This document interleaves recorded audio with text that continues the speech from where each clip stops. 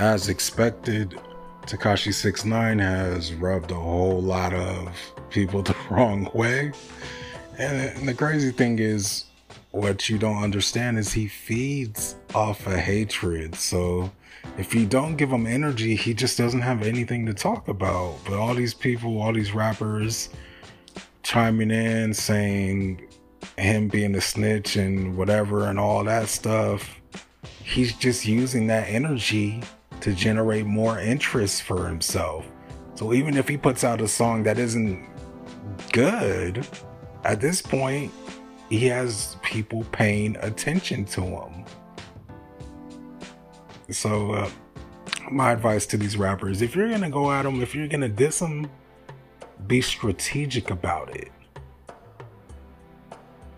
Right now, he just has too much of a wave.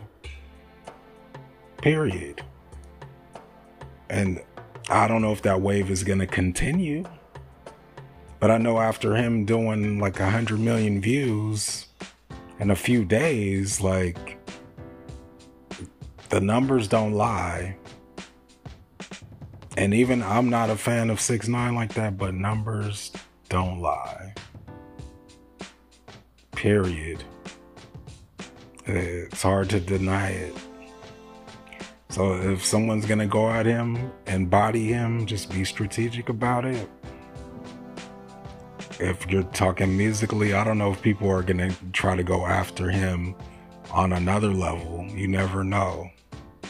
Because what 6ix9ine doesn't realize, like, you've caused issues in multiple cities.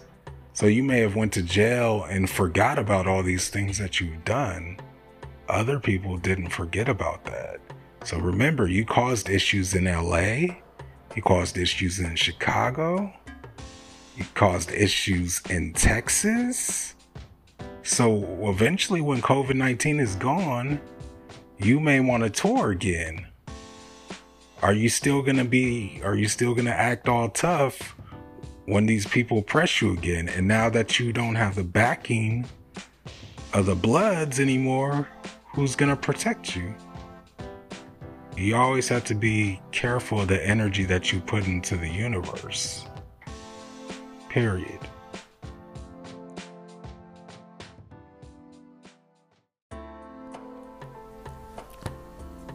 Okay, so Bad Baby decided to get a tattoo of Young Band's name on her leg months after getting her NBA Youngboy tattoo covered up. I've never really been a fan of getting tattoos of people's names on a body. Like, me, I don't have any tattoos, period. But I always thought it was interesting when people get tattoos of other people on their body, because you're putting their energy on your body. You're putting their name on your body. And if in the future what if you don't even like that person? What if you grow not to even like that person and you put a tattoo on your body? It's always interesting to me when someone does that. It's also interesting when people do stuff like put stars on their face and stuff that doesn't mean anything, because 10, 20, 30 years down the line, you're going to look at those tattoos and you'll probably regret getting them done. So my thoughts on it, I wouldn't get a tattoo of someone's name on my body. I know some people have no issue doing it. I could see maybe of a loved one that passed away, maybe, but anything other than that it's kind of odd to do that to yourself. But I guess if you love someone enough, you would tat it on your body. But me, I don't know, I'm just not big on tattoos.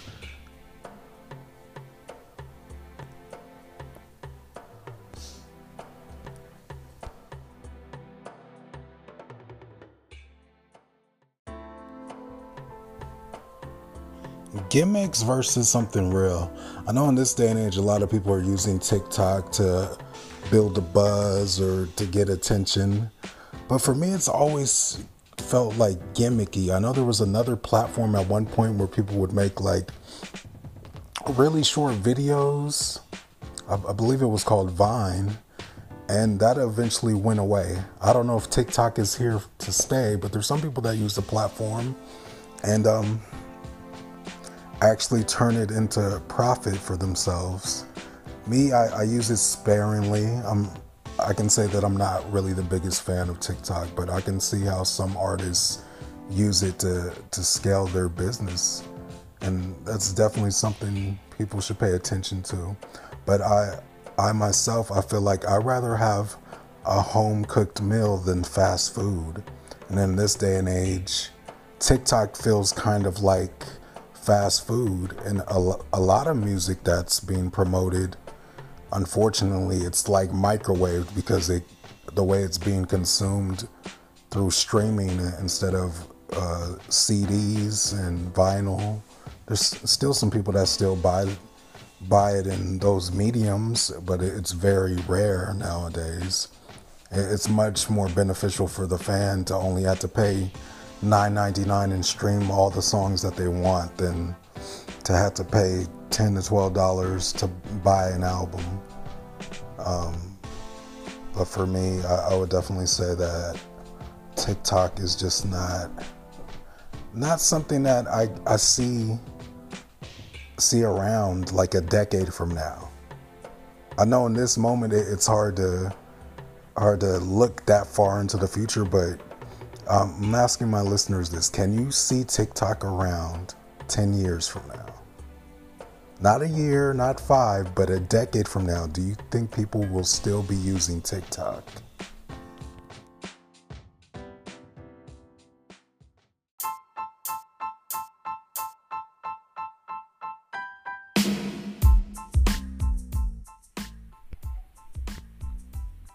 One day after reopening, an ice cream shop was forced to temporarily close because customers didn't follow social distancing rules. Nearly all states partially reopened last week, and businesses across the country are preparing to welcome customers back because of the coronavirus pandemic. Things are far from normal. An ice cream shop in Massachusetts had to close its doors on Saturday, just one day after reopening, because customers refused to follow social distancing rules and even harassed employees. Now, if you're like me and most people, you're tired of COVID-19. You're tired of this. Like, why would people ruin an experience like ice cream? Like, most people associate having ice cream with having a good time. And all you have to do is follow the rules and distance yourself. What's so hard about that?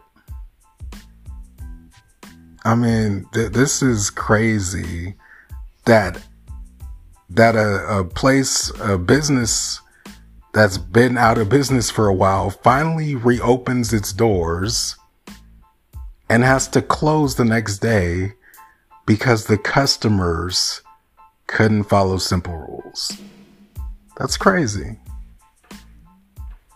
In order for the world to get back on track, we all have to adjust to living in this new world. We kind of have to deal with it. Period.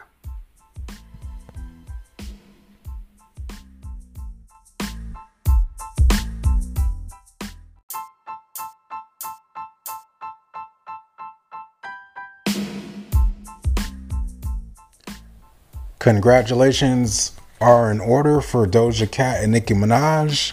They have reached #1 with their song Say So remix, beating out Megan Thee Stallion and Beyonce that sit at #2.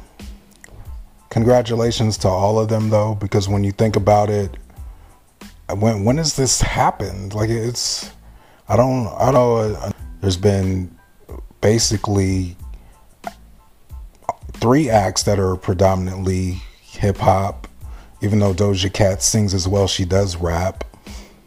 And both tracks to be at such a high level on the charts. It's a good look for female hip hop, and hopefully this inspires more women to pick up their microphone and rap. Congratulations, Doja Cat, Nicki Minaj, and also congratulations to Megan Thee Stallion and Beyonce as well for them all putting out some incredible tracks.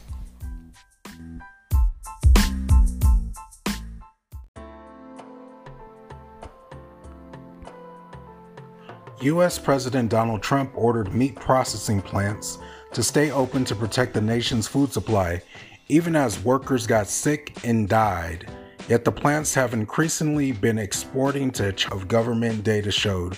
Trump, who is in an acrimonious public dispute with Beijing over its handling of the coronavirus outbreak, invoked the 1950 Defense Production Act on April 28 to keep plants open.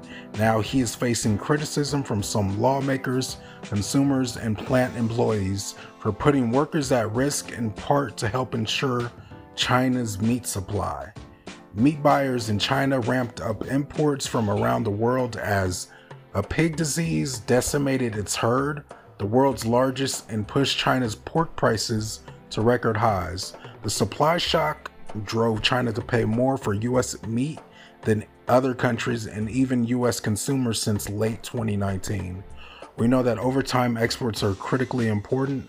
I think we need to focus on meeting domestic demand at this point, said Mike Naig, the agriculture secretary in the top U.S. pork producing state of Iowa, who supported Trump's order.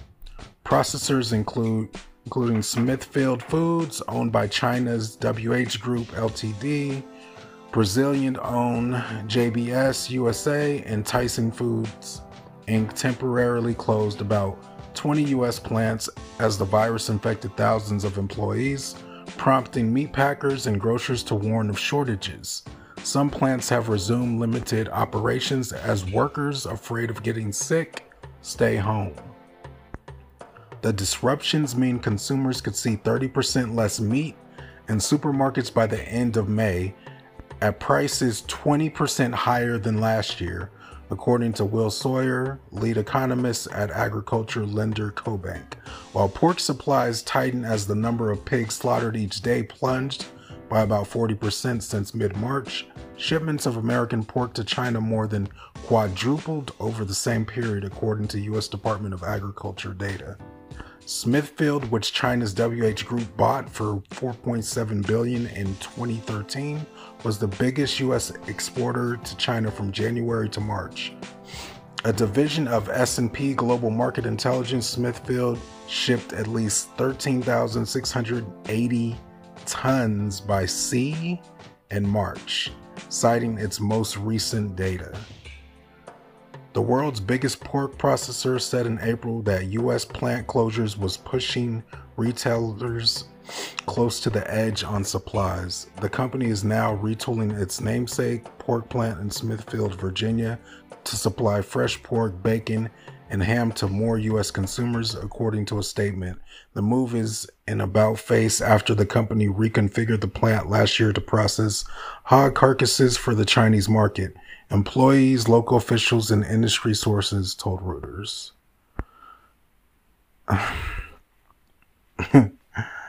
I said this the other day, and I don't think I'm going to keep saying it. At one point, we have to value human life more than anything.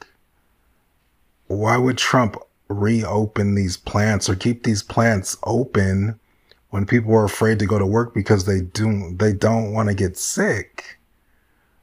At some point, common sense has to kick in. You have to say, you know what? Okay, we won't have as much meat for this year, but we'll have more people that can go back to work at the end of the year or in the coming months. At some point, you have to question whoever's advising Trump on these things. And whoever it is, they should be fired.